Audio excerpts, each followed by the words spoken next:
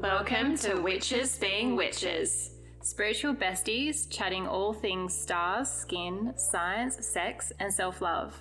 I'm Tara, Ayurvedic consultant, cosmic witch, and Vedic astrologer. And I'm Emily, qualified naturopath, holistic skin witch, and founder of natural skin and lifestyle brand, The Purest Collection.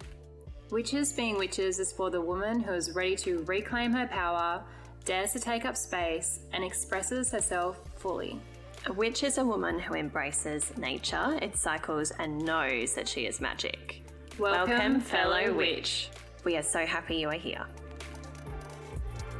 This episode is proudly brought to you by The Purest Collection, a luxury naturopath formulated skin, body, and lifestyle brand, supporting you with herbal medicine, flower aroma, and crystal therapy, because what you put on your body is just as important as what you put in it.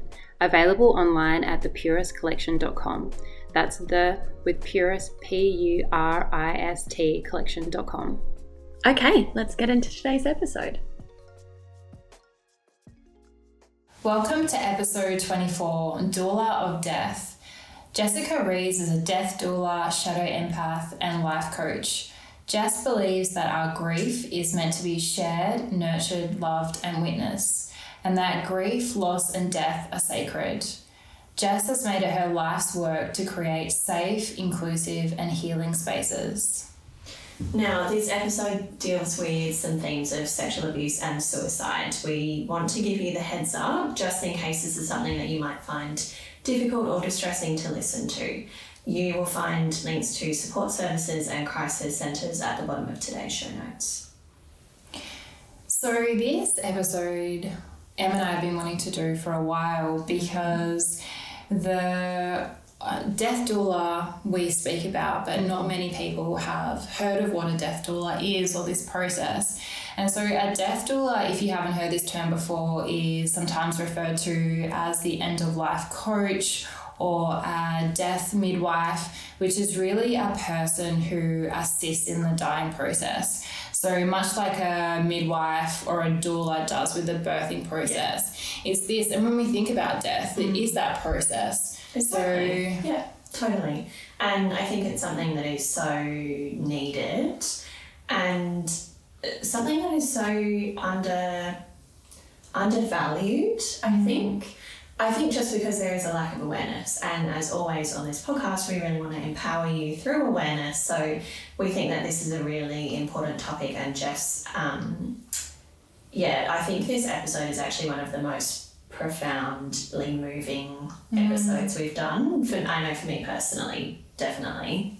And I know we've been talking since we recorded the interview last week, Tara, about how much the conversation has really impacted us. Yeah, definitely. Since this conversation with Jess, I've really thought about death in a different way and really having those conversations with my family and my loved ones. And it has definitely made me feel more empowered. And it's just such an important conversation. Yeah, I think we really did tackle so many important conversations in this episode. And I do briefly mention in this episode, it was kind of funny, the cosmic timing, because I actually had an interview a few hours after we recorded for a position as a youth mentor with a suicide prevention charity here in Perth in Australia.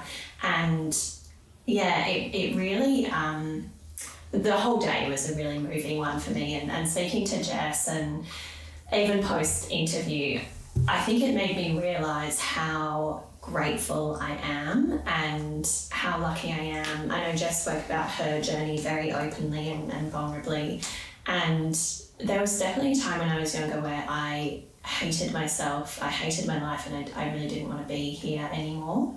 And I'm just really glad that I did stick around, and I really love my life. And I think that that's really what death should be, as opposed to this kind of scary end, scary forever end. And we talk a lot about this with Jess during the episode, but I think really ultimately death should be that celebration of life. And I think that's a more empowering way to look at it.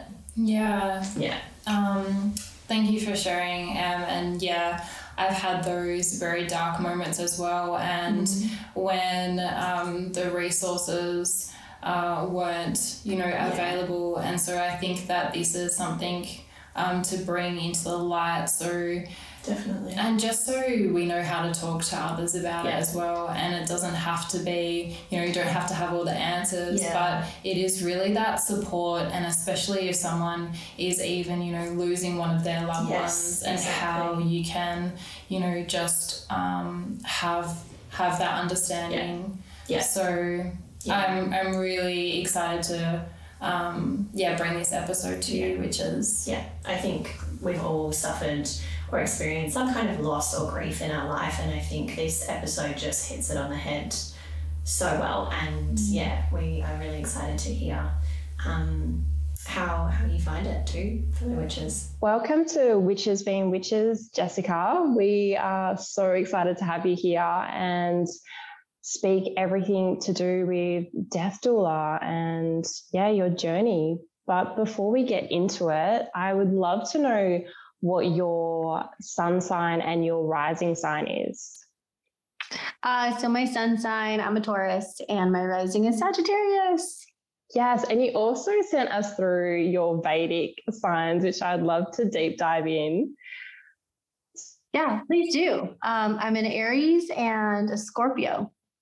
Yeah, so this is really fascinating to me because when we look at the ram, which is depicted by Aries, it's always seen as this symbol of immortality and salvation.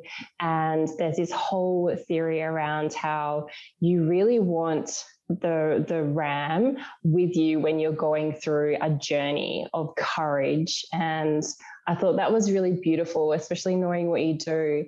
And then the Scorpio aspect, well, Scorpio rules the hidden and the metaphysical and death and rebirth. And so I can see a lot of that as well, but it's a really misunderstood sign, but there's so much depth and brilliance to it. So I could definitely see those links in what you do. So yeah, that's fascinating. And do you know your human design as well? Yeah, I'm actually a self-projected projector. Ooh, I think you're our first projector that we have actually had. So yeah. That's very cool. I like that. Yeah. So we'd love to know, Jess, how did you get started in your field? What do you call yourself? And what has your journey been with death, and from like a young age or from recent years? What has your experience been? So it's a calling. It really is a calling, doing death work, shadow work, being in the kind of like the darker archetypes.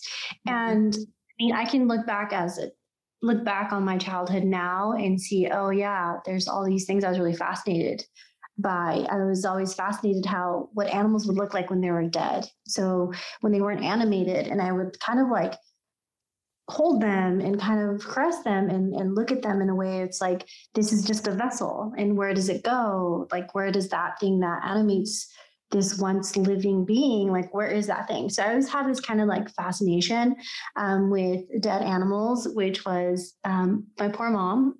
Your parents. Very morbid, right? Because you're just kind of like, why is my child so fascinated with like this dead bee and has all these questions? So I had that. And then I am a survivor of child sexual abuse.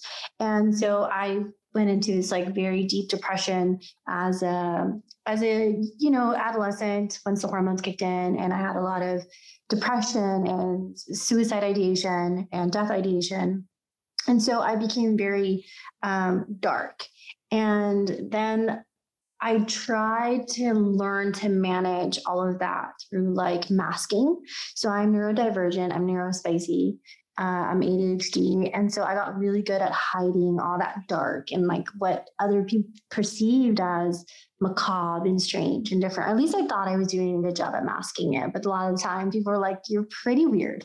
And so I romanticized death and dying for most of my life. And a lot of my peers who are death doula actually come from a place of experiencing like trauma around death and dying, like a loved one dying traumatically, or them wanting to be better caregivers for them, or having death anxiety. Where mine was, I'm actually the opposite. I was like trying to call death in all the time. And so what really started turning everything around for me was that my husband's grandmother passed away on her own. And culturally speaking, that's not something that I'm accustomed to. But I know now that we choose whether or not we want to pass with our loved ones present, or like we wait until they've like go grab a sandwich or need to use the restroom. And then we're like, okay, I'm out. Bye. I don't want you to see me going because it's too painful for you. But then I didn't know that. I was unaware. And it was such a shock to my system that I started looking up like way people die alone. And then from there, I discovered that there are a lot of people that pass away in nursing homes on their own by themselves. And then the, No One Dying Alone program popped up. And then this really amazing kind of term and title, the end of life doula, a death midwife, death companion. And I was like, it resonated so deeply with me that I was like immediately investigating trainings. How do I like figure this out? This is what I want to do. At that point, I thought it was just going to be for a volunteer. Like I wanted to be a volunteer in hospice. And then little did I know that was like the beginning step, the actual first like actionable step into like the path that I'm on now. Thank you for sharing your story. It's so much depth there. And I feel it's just so fascinating how you started at such a young age and had that depth already there to understand that animation of life. And was that something that your parents really encouraged? Because I would like to think as we progress that this is going to become a less taboo subject. And because death is such a taboo, what is your understanding of death philosophy and why do you think it is so taboo? That's a great question. And, I have to give my mom a lot of credit. She never shielded me from like those parts of myself.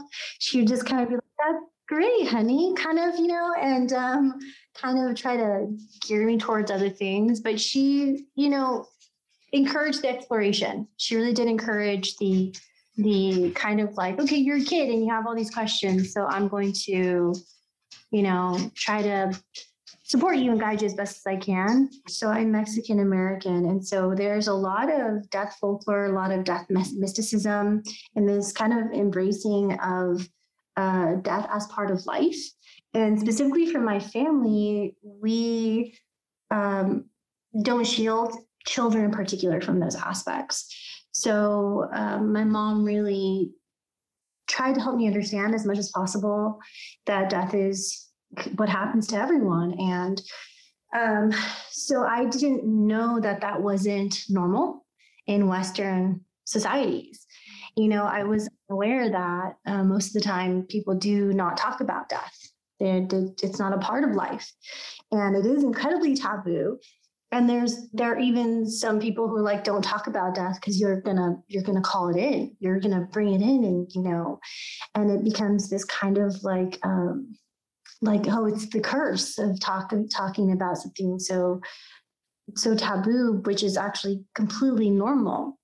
And there are a few theories and there's a few things I've read about why we shifted, because we went from so for instance, in the United States, we had the kind of memento mori, the Victorian era, the Edwardian, where you did post mortem photographs. You did, take a piece of hair and wear it as jewelry or teeth of your loved one. And that started shifting. And I think it's had a lot to do with kind of once we started seeing war or being a part of wars and seeing the gruesome aspects of that kind of death and dying, that we just kind of wanted to go into the extreme opposite of wealth and life and living and don't worry about death because we're too busy accumulating, wealth and experiences and vacations. And I think at some point we all started getting very, very afraid of our own mortality. And now it's one of those things where there's so much anxiety around it that we can't really have conversations without, I think, really freaking people out. Yeah, absolutely. Generally, it is something, especially in the Western culture, that is so feared. But it's bizarre because it's, as you said, it's inevitable. Like, it happens to all of us. And feeling anxious about it is not going to change whether it's going to happen or not, right? Yeah.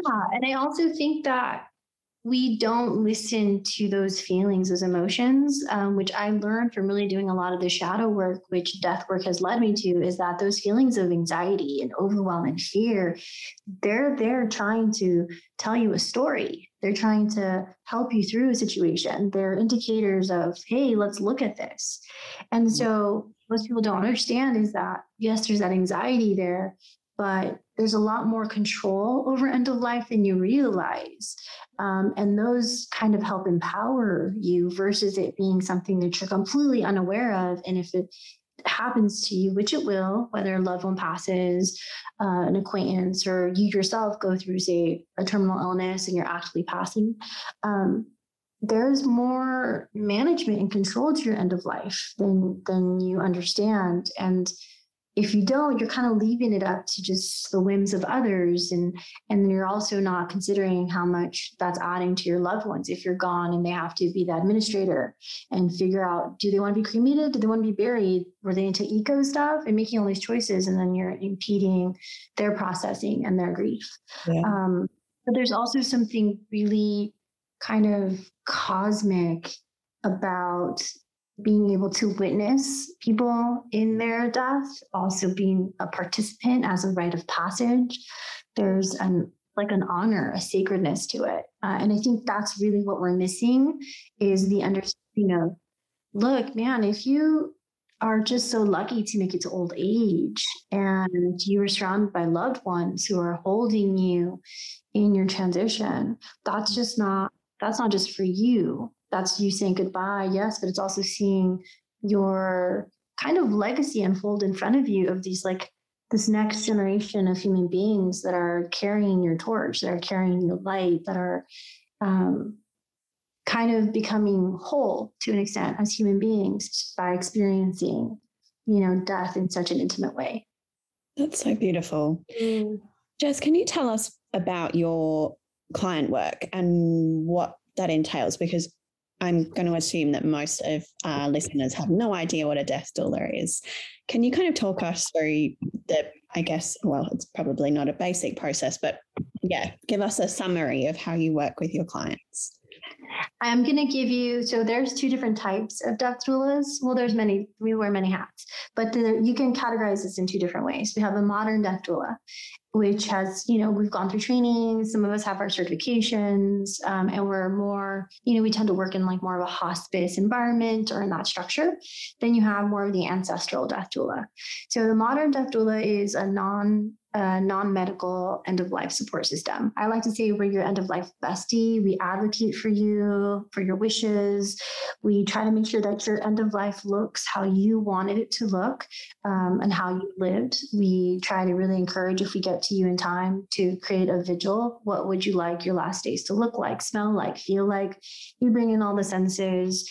But also while you're actively passing, we allow your loved ones to commune with you. We grant them permission. We say, hey, so-and-so said that they would love for you to lay in bed with them, or, wash their body, rub their feet with oils, brush their hair, braid their hair. So we are these end-of-life advocates, and we represent the person who's actually passing.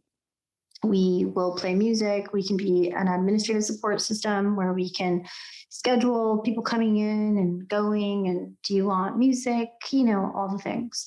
We can also help you, figure out whether you want a funeral or a celebration of life, how you would like to be eulogized. We can give you insight into, what kind of burials there are, different types of, if you don't like the aspects of cremation, we can give you hey, there's aquamation, you can be eaten by fungi, you can be composted, you can be turned into a tree. And there's so many hats we wear just as modern death doulas. And then you have the ancestral death doula, which is more kind of ancient practices, because being a death doula isn't anything new, the term, the title is new, but being this death companion has been with us, I feel like since the dawn of time, and the ancestral aspects is really bringing more of that spiritual doulaship into your companioning. So being a witch, bringing in casting, bringing in, more esoteric modalities into your work, putting hands of healing on someone that may be going through some anxiety in their end of life, or creating a space of healing and support with their loved ones. So you have those two types of kind of categories, but then a lot of us are now becoming hybrids. We're like going to training and like knowing, okay, this is what rigor mortis looks like, and this is what modeling looks like. These are like the end of life physical symptoms, and like you understand lorazepam and Ativan and like morphine, and you understand like all that. But then you also understand the importance of that liminal space and how to like still connect with the people that you're working with, even you may be miles away from someone, yet you're still energetically cycling with them and understanding their needs even from that distance. So it's beautiful. So beautiful. I love the reverence that you speak about the end of life and the process, Jess, and just how, as you're speaking, I'm just really thinking how important this is, and how important as well for those that really need that guidance in that end of life. And to have that guide and have that support. And already, like, I think that is so comforting. So I'm really excited that more and more people are going to know that there is this guidance and support, and they don't need to be so alone through this journey. And we can start having these conversations and make it more open, because like you said, I think it's really important that we have these conversations around, how do we want to pass away, and just opening up those conversations that are not in our everyday sphere, I think is, just so important. And there's so much empowerment in education as well, just when you were saying about some of the options that are available. I mean, we only die once in this lifetime. So many of us have no idea what the options even are. And I think that's really beautiful that you're able to share with them what is possible. Yeah, and I love that you just said that. So some of us die more than once. So physically, but do have near-death experiences, right? And come back.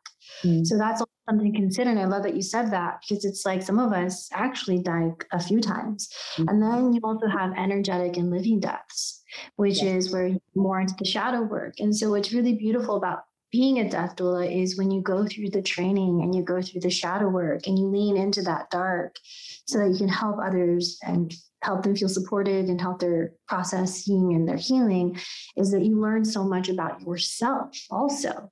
And that there are so many things that we haven't mourned, dreams, lost aspirations, relationships that didn't work out. We're just constantly moving forward and trying to cope the best we can, but we don't actually sit there and show, respect for the loss and mourn it and grieve it and hold it in our bodies and put it to rest and bury it. There's, it's funny because as witches, we have all these rituals.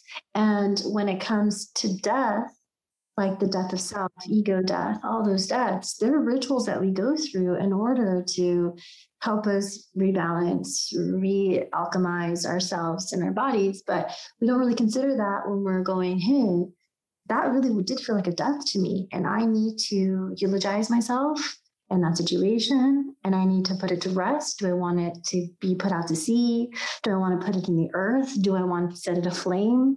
Do I want the wind to carry it? So there's just again, that ancestral side where you start bringing that craft into it, and you create these rituals that now, for me, they're second nature. Anytime I go through a big shift, a big change, I always say I'm putting a part of me to rest to make space for my becoming, for my rebirth, right? Yeah, I love that. Can I ask you a rogue question? Yeah. What do you believe happens after death? Oh, I love this question, by the way. I reference a movie and I'll reference it after the fact. So I personally have had this like feeling that I've died actually before, and I just jumped to a new timeline. And I keep jumping into these timelines until I get to this like what we would call nirvana, or to my highest self, or the most ideal like situation, so that I could finally move on. So I can finally, okay, I learned what I came to learn, and now I can finally go to that next journey, that next adventure. And that's what I personally believe, just because my own experiences, my own dreams, and my own past life regressions. And I'm like, okay, so there's this sense of this eternal energy that's constantly cycling, and I'm trying to like figure out how to get to that next version of myself. But in regards to that moment, so I describe the afterlife in that you just transitioned and you're in that moment in between transition into that next jump. That afterlife is how Life of Pi. If you've ever seen that movie, Yes. where they're floating on the water and you see the sky and you can't tell whether it's up or down, and there's just stars everywhere. So visually, that's what it looks like in my mind's eye. Like you're literally on this, you're just in this like liquid, and it is just multi-dimensional, eternal, forever. And it's so calm, and there's this quiet there and this complete understanding. And so that's usually what it feels like when I'm sitting with someone who's actually passing. And a lot of this will tell you that although not all deaths are easy or pain-free or, trauma-free, there's always this like moment of stillness. It's almost like when they release their final breath, there's this like moment that's like held. And that's exactly what it feels like. So for me, the afterlife, that moment is afterlife. And then whatever happens from there, I don't know, because I can't see it. Yeah. All I know is that when I'm doing, say, like I used to do quantum healing sessions with people, and that I could access, so I would channel into their spaces, and then I can access whatever gifts they had. And in their gifts, there are a lot of people who do have that ability to connect with lost loved ones, lost for themselves, the higher self. And I'm like, so if we have access to that all the time, or at least they do, and all these people we're working with, it feels like there's this continuous like timeline that's just like constantly coexisting, and that we're able to access them at all times. And so I've been able to really help people heal in a way of like reconnecting to their loved ones they've lost, because they're not talking to me, they're not coming to me in my dreams, I don't see them, I don't sense them. And so I create a space for them to connect in that astral field, in that channeled space, or in a cell memory is what I call it. But there's just like so much to that question, that like afterlife, because it just feels like it's all life, always. So yeah, fascinating. Life of Pi. Yeah, I love that. Yeah, so fascinating. And I think that when we get to that point, and I feel like it's that it feels like peaceful when you describe it. And I think that's something that you say we have access to, and we've always got people and guides around us. And it's just coming back to that and remembering. But I really feel, and I've always felt this way, that the way that we pass in this lifetime is important. And I love what you said at the beginning, Jess, how we've already kind of decided how we're going to pass. Is that one of your like philosophies that you've come across, or have you just always felt that way? You mean like how we have control on how we're going to pass? Yeah. That's an interesting question. I think that's just kind of, it just exists for me to grab that, where it's more of a, I think I don't think we know exactly how we're going to die, like exactly the ins and outs of it. I have a feeling that we kind of have an idea when, we're going to die, like age-wise. Some of us really do feel like I'm not going to make it to old age, and I do really believe that when someone says that. But I mean more the control of what your death looks like. You know, in you're not going to have someone playing some sort of music that you completely abhor at your celebration of life, you know, because you put it down in writing, or that people are going to walk into your space and take off their shoes, and that your pets are welcome. Like, for instance, I already have my vigil. I want to die at home, and I want to be as close to the outdoors as possible. I currently have a deck where it's accordion doors, and I would love to be able to like be in the living room and just be able to have that sunlight at all times. You know, I want people to write letters to me and notes in a folder. And I want, you know, as many animals there as possible. Like, bring your dog over, bring your cat. I don't care. Like, you have birds, bring them over. And I want people to share stories of our time together and laugh. I don't want it just to be crying. I want you to cry if you feel like you need to cry, but I want you to laugh too, and not feel guilty for laughing and having fun while I'm passing away. You know, I want to hear your laughter as I'm passing. I want to hear your tears. I want to feel that full breath of human existence of those that I love around me. And I would love it if it started like lightly raining, a little drizzle, a warm breeze, you know, all those things. Like, that seems so ideal to me. And from that place of kind of structuring your death, you start going like, oh, these are the things that are really important to me. And then again, am I implementing those things that are really important to me in my daily life? Why am I waiting? I'm tearing up listening to that. Yeah, I really felt that as a experience. Thank you for describing, Jess. So, you know, then we're talking about more of like, can you manifest the ideal death, right? Because I know we talk about manifestation and in our craft and how we bring a certain lifestyle into our existence. So why can't we really try to manifest the most ideal death for us? Yeah, and that's so empowering, Jess, because I think in our culture, we very much see death as a failure.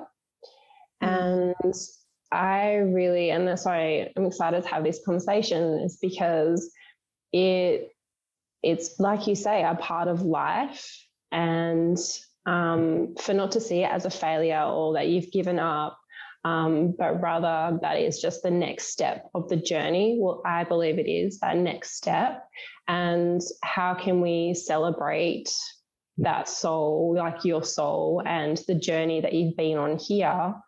And I'll never forget, like, I was brought up really religious, but we've always, in the scriptures, it said, don't celebrate my birth, celebrate my death. And I never really understood that until I got older. And then I realized, well, the death is such an important transition to where our soul is going to evolve to next. So, yeah, I love seeing it as a celebration rather than, you know, it's a failure and just a different context around it. That impacted me in such I've never heard of death being a failure. But as you said it, I was like, that is exactly, I feel like most Western kind of rhetoric around death is like, you failed, like game over, you failed. Yeah. And that's so, if that doesn't describe capitalism, I don't know what does. You know, like, okay, yeah, you died, you failed at life. Versus seeing death, and I think why scripture talks about celebrating death for a few reasons, right? You're now able to go into the afterlife. If you lived a good life, you go into heaven, right? So it's a reward. You should, you know, sing to thy heavens that you finally get to go home. And that's my understanding of the scripture. And then a lot of philosophies and religions speak of something similar. But I think there's also this, like, the human experience is really freaking hard. And it's really difficult. And like, okay, you finally get to rest. Your body finally gets to get to a place again. Hopefully the next place is a better journey. But then there's also like, what if you got to live a life that was so big and so bold and so you and so everything you are, that that final rite of passage, that final moment is you got to make it to old age and you pass away. Like, isn't that something to celebrate? To like look back on everything you got to do in one lifetime and go, look at how gloriously you lived, how authentically you lived, how unapologetically you got to like be, and how you experienced the world through that lens. That would be something to just like, just not just celebrate, but to like allow that to kind of influence all the people around you in your celebration of life, so that people get inspired. Like, I want to live my life like that. I hope I get to make it to 95, 100 years old and say, I was a pilot and I jumped out of planes, or, you know, I dated models, or, you know, whatever, I traveled the world, or I saved a village, whatever it is, you know, that calls to you in your heart. And I think that's also where that comes from, where when you get to celebrate those around us, why celebrating is because they lived a life well lived, or of their own choosing, or they made it out of adversity, you know? Or like what I was like when I was younger. To me, death was a release. Death would have, I was hoping death would call me home because life was so hard. So that's the celebration of life and the failure of death, the death, you're failing at life, therefore you died. That's such a trip to me right now. I'm still kind of sitting with that.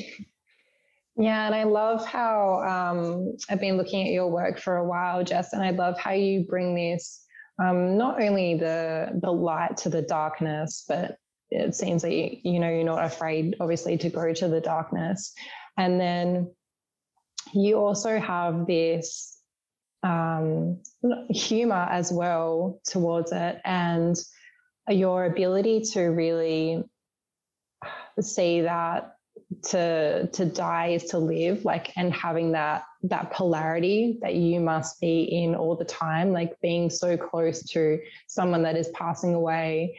And I can only imagine, like, when my mum was passing away, being so present with her, because you know that only those moments matter. And it really makes you appreciate the really small, minute things that we take for granted every day.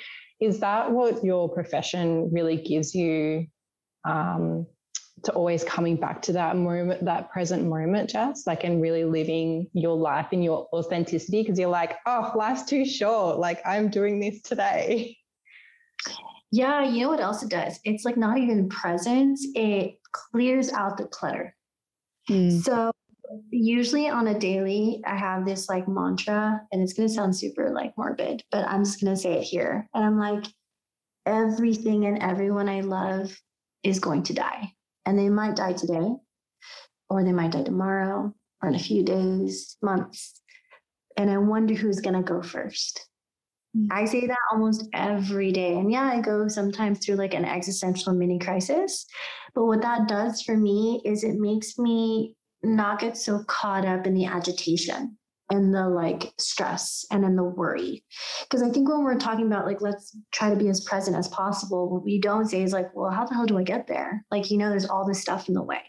And for me, the most immediate thing that gets me to that place is going, if my loved one, my cat, my dog, my mom, my husband were to die today, what would really matter?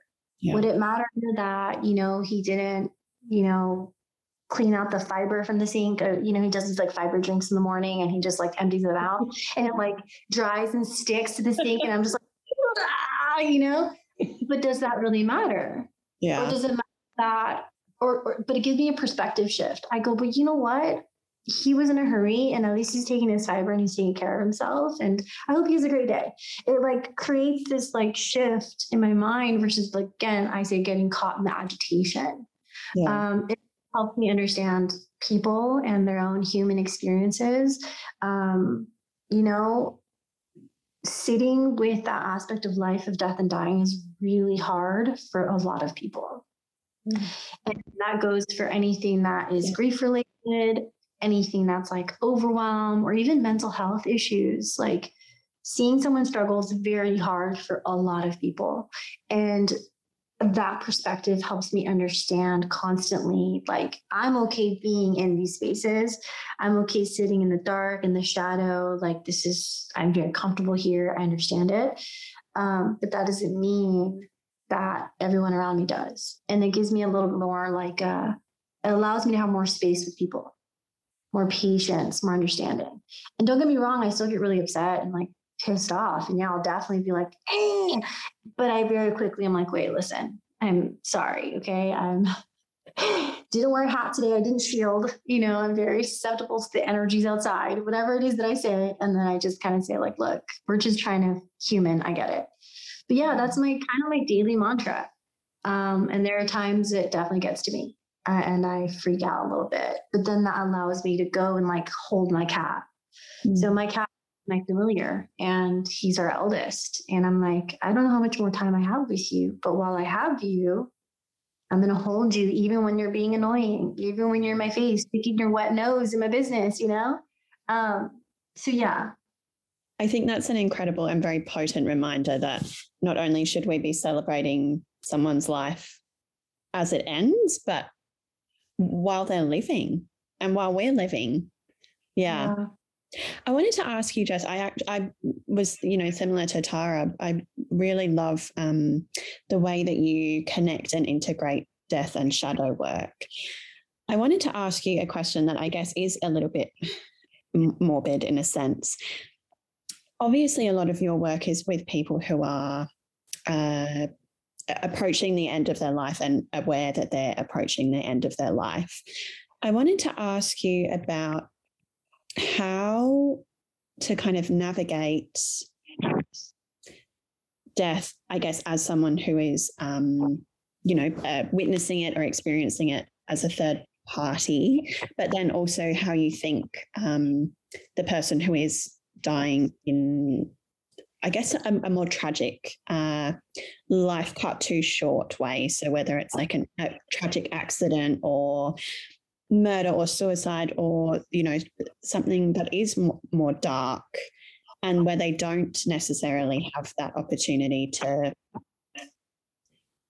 go through and navigate that transition, like where it's really quick and unexpected, how that person and that soul navigates that journey, and also how, their loved ones navigate that differently. So I don't specifically work with people who have crossed over or having difficulty crossing over. I tend to work with other practitioners that have that gift and that skill set, which I find absolutely phenomenal. Like, that's so beautiful that you help people cross over. My experience whenever I'm working with entities in general or energies, I can't get a sense of their humanness, their like human emotions. What I can typically gather is like them wanting to connect or have conversations with certain people. But again, so my gift is channeling or being just very emotionally sensitive, right? So I'm an empath. So when it comes to people who have died tragically, I don't really have an answer because I don't know what their experience is on the other side with them holding on to human emotions. However, the residual energy that's left behind with loved ones, that is palpable. That is, it's like walking through like a thick fog or a haze. And as with any grief or any loss, there's this permission to like completely lose yourself in it, is what I usually, I grant. I say, you have permission to completely lose yourself, and I'll be your tether. I'll be your anchor here. Because there's no way you're keeping your sanity going through something that is a complete shock, that doesn't make any sense, that is not the way that we tend to structure our human experience. Like, our society is this constant moving forward, linear kind of thing. And when tragedy happens, because we don't talk about it, because we don't ever think it may occur or happen, it completely shocks our system. And then we go into distraction and coping, usually. We'll be shock, and then we'll go like, okay, well, I still need to be productive. I still need to go back to work. I need to put on, a solid face to make sure that I'm not an inconvenience to others. We have all these things, all these obstacles that get in front of the processing of types of deaths and losses. And so generally it takes a while, and some of us will hold on to it for a really long time. And then the emotions that show up typically first are like the anger. And then we don't say, well, I'm super pissed off that my loved one killed themselves, or, we're drinking, or, got in a car accident or overdosed on drugs. Like, we don't ever want to see that, but that's how we're feeling. And so I allow space and I say, you absolutely have every right to be angry at your person. You have every right to be mad that they're gone. You can yell at God, gods, the heavens, hell, all of it, because right now, that's exactly what you're feeling. And so that space, that container of support, and without judgment, because as a death doula, I've seen a huge scope of human emotions.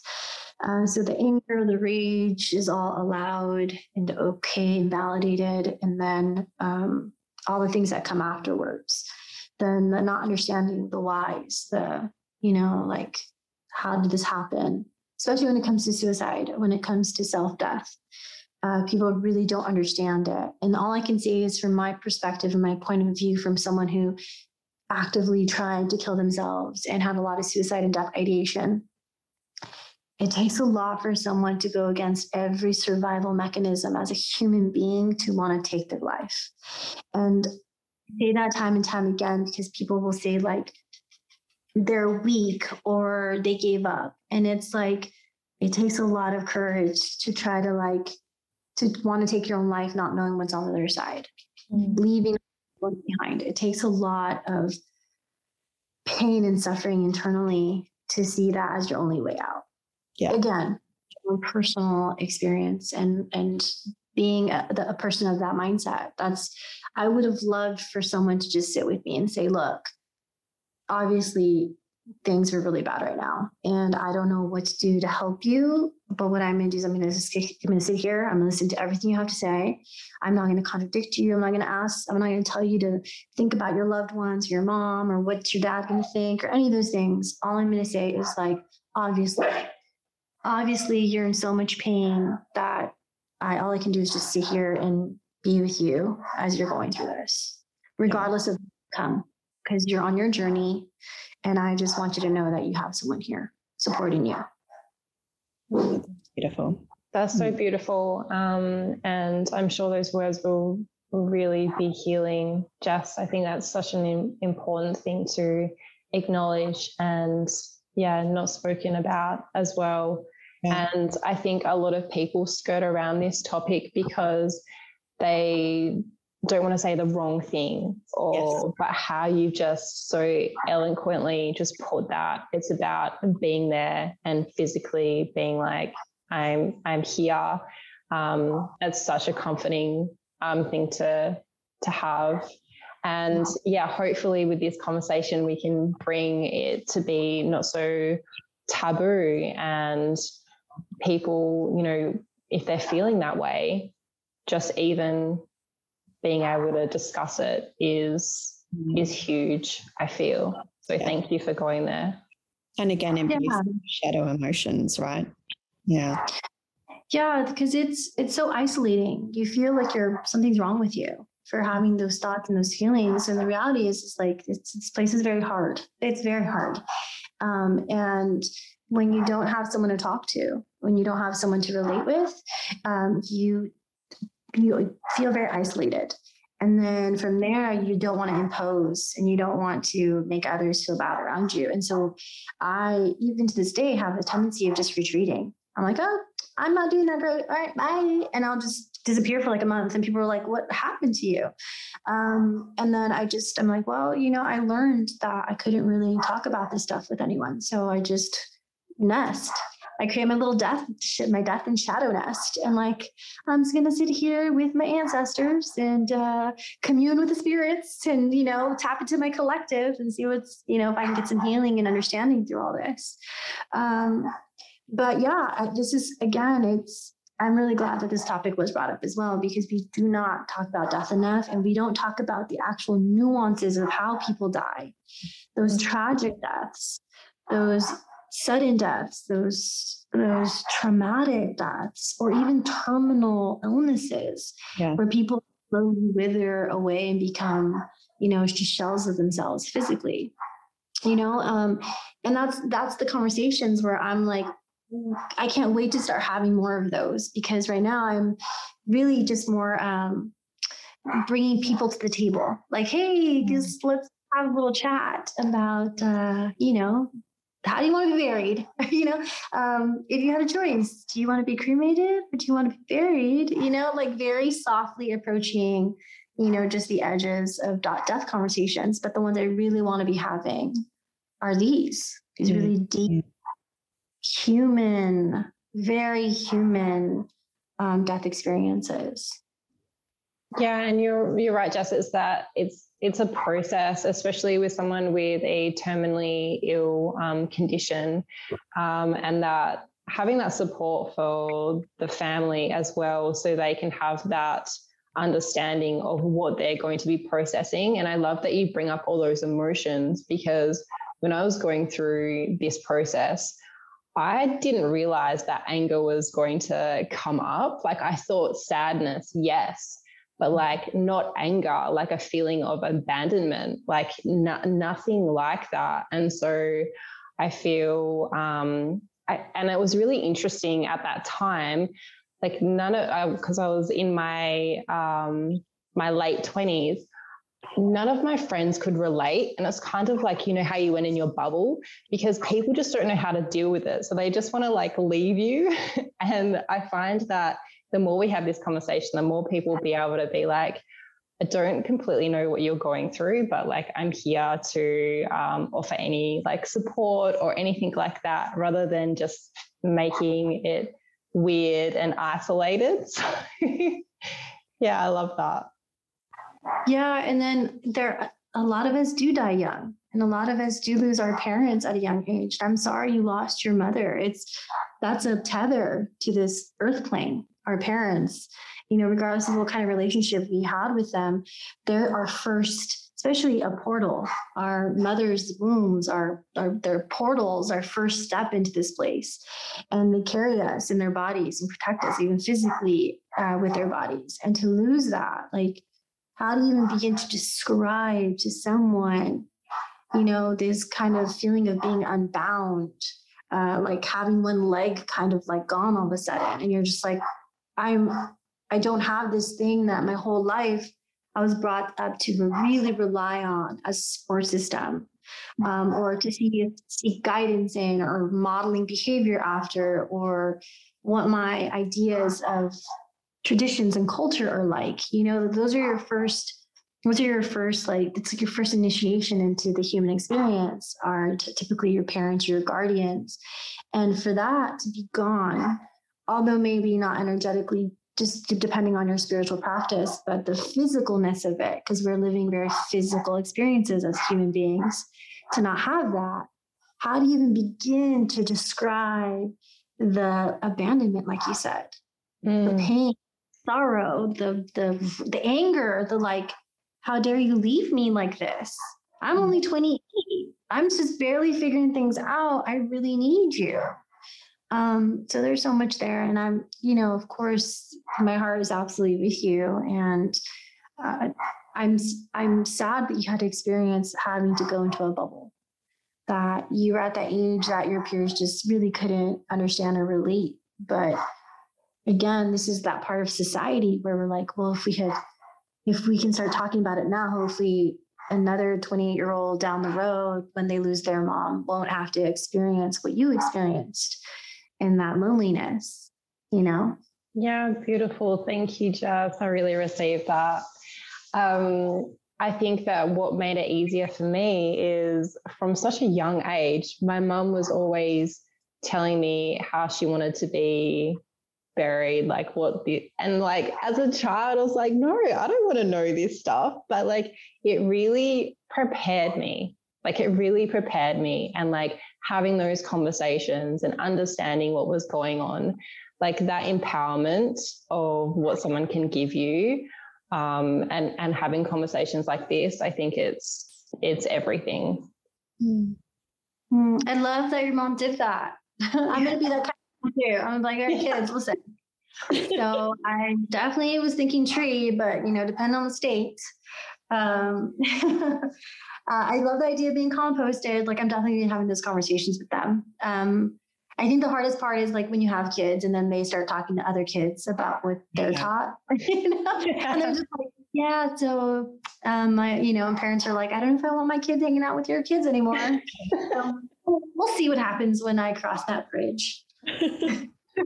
Oh, amazing. Oh, I love this conversation. And just do you have anything before I give Jess our final question? I think so. I think, this has been such an amazing conversation and actually incredible timing. I'm actually, Jess, I'm going to have an interview today to be a mentor for a charity who deal with mental health and suicide in youth. So I really, what you said earlier as well. Yeah. Amazing. And that is such a beautiful thing to like be stepping into, by the way. So I want to bring some sacredness and honor to that. Like that's, I don't know. My younger teenage self feels so held when I hear people who are like, yeah, I just really want to advocate for those spaces. So thank you for doing that. Yeah. I also wanted to say it's like something that I think we tend to forget. And I see this all the time with my peers and other adults. It's like kids already at like, I remember being 11 and 12 and already having suicide and death ideation.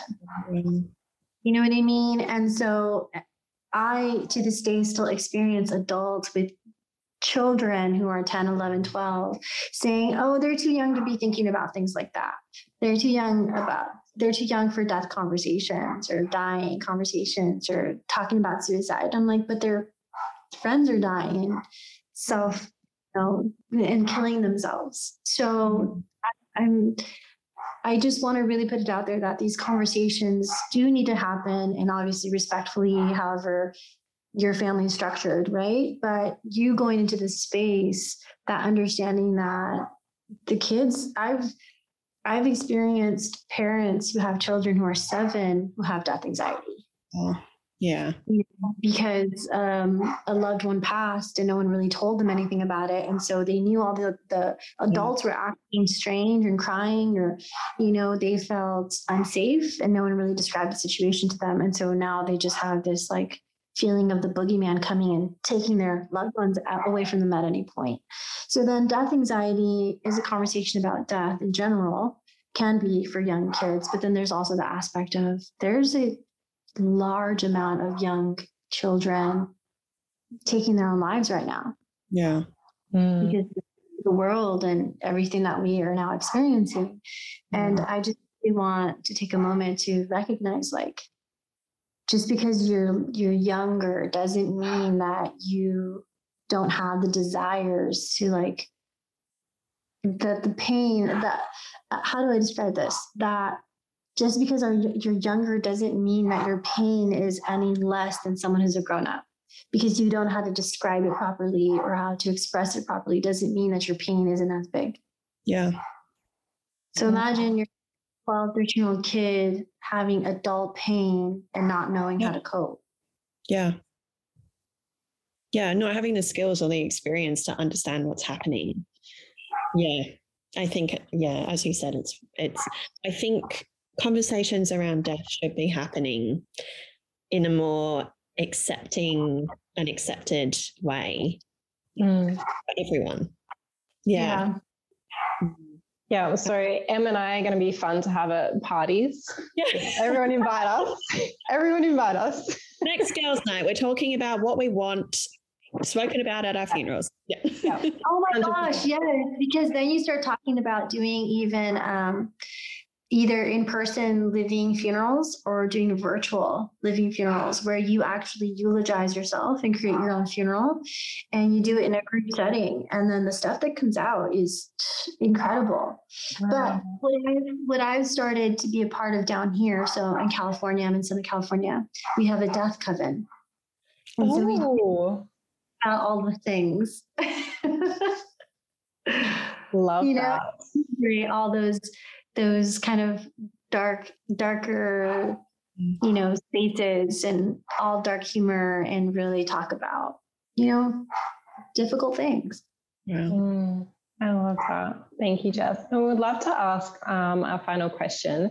What does health is the new wealth mean to you? Being someone who has battled being chronically ill for about, I'm going on 6 years now, but I was a caretaker to my husband who was chronically ill for 10. Health is everything. I think for me, health is immeasurable. It's like invaluable. Just because, I have to count spoons every day. Be like, okay, how many spoons do I have today?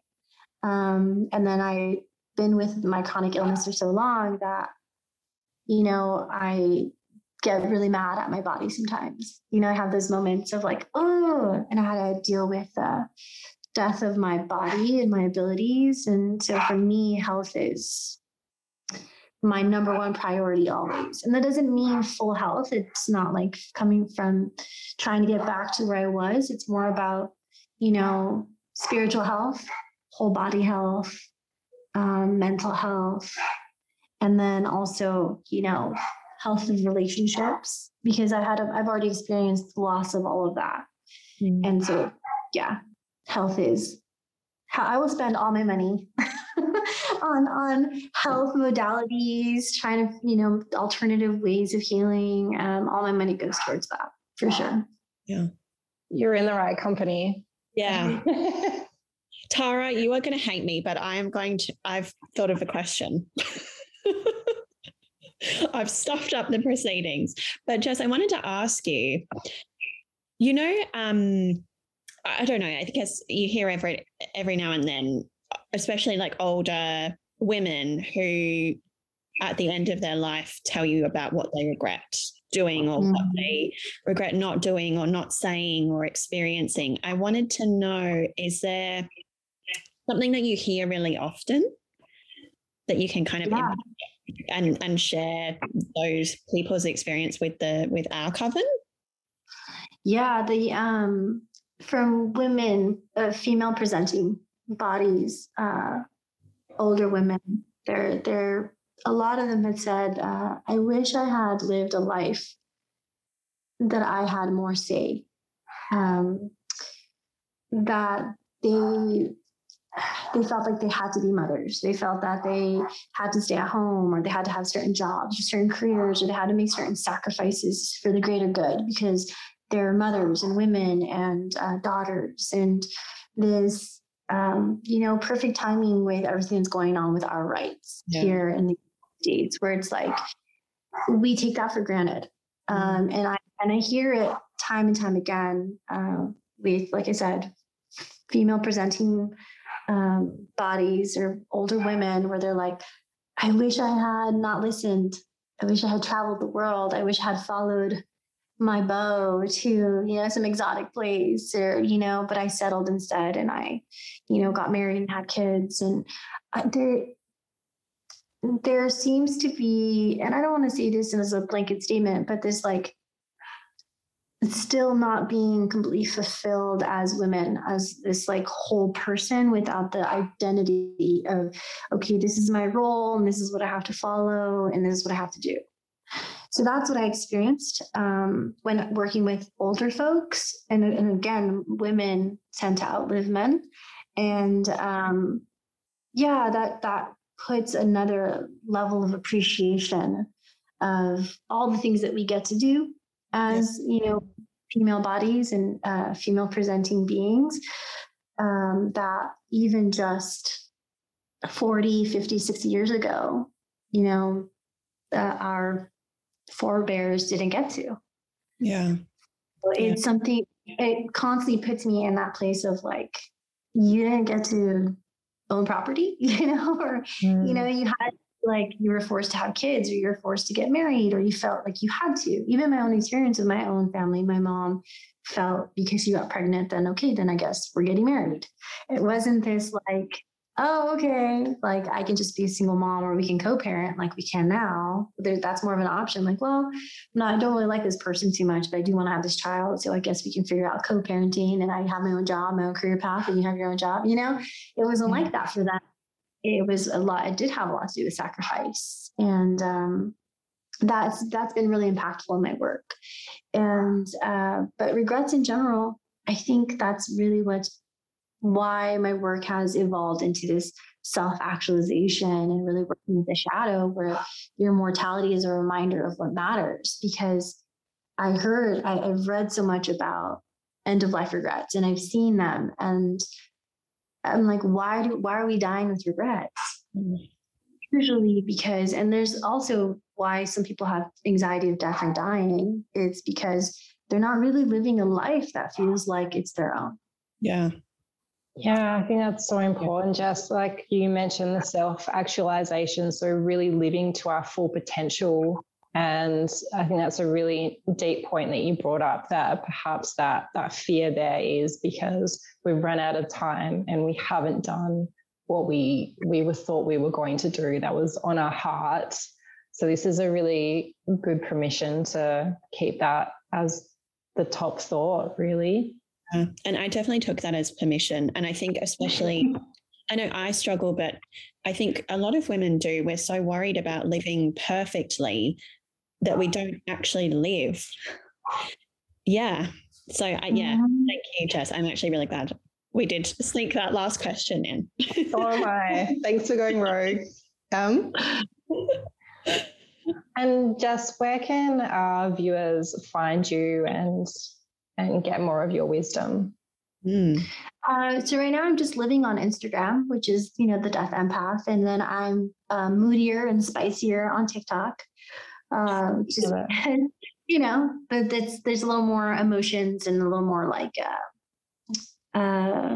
letting my hair down. You see more emotions, more accessing, allowing people to see what raw emotions look like on TikTok.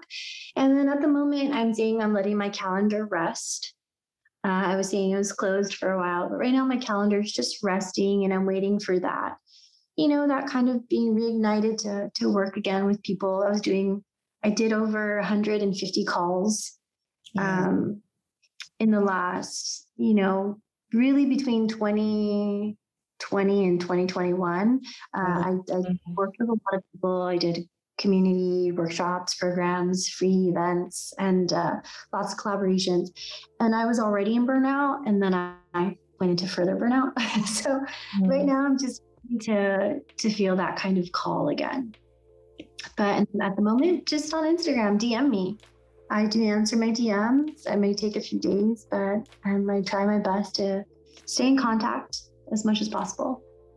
And then, that's about it. Beautiful. Thank you so much, Jess. It's been such a beautiful conversation. Thank you for your wisdom. Yeah, thank you so much. And thank you too. This has been amazing. This was wonderful. I love your energy. And then I love the podcast too. Just the flow and the vibe, and then your partnership.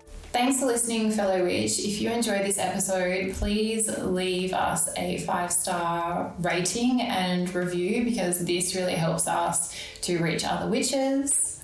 And speaking of reaching fellow witches, come and join us over on social media. We are at Witches Being Witches on Instagram, and you are very, very welcome in the Facebook Coven, WBW Coven. See you there, fellow witch. Thanks for listening to Witches Being Witches. Remember, happiness is the new rich. Inner peace is the new success. Health is the new wealth. And kindness is the new cool. We'll see you next episode.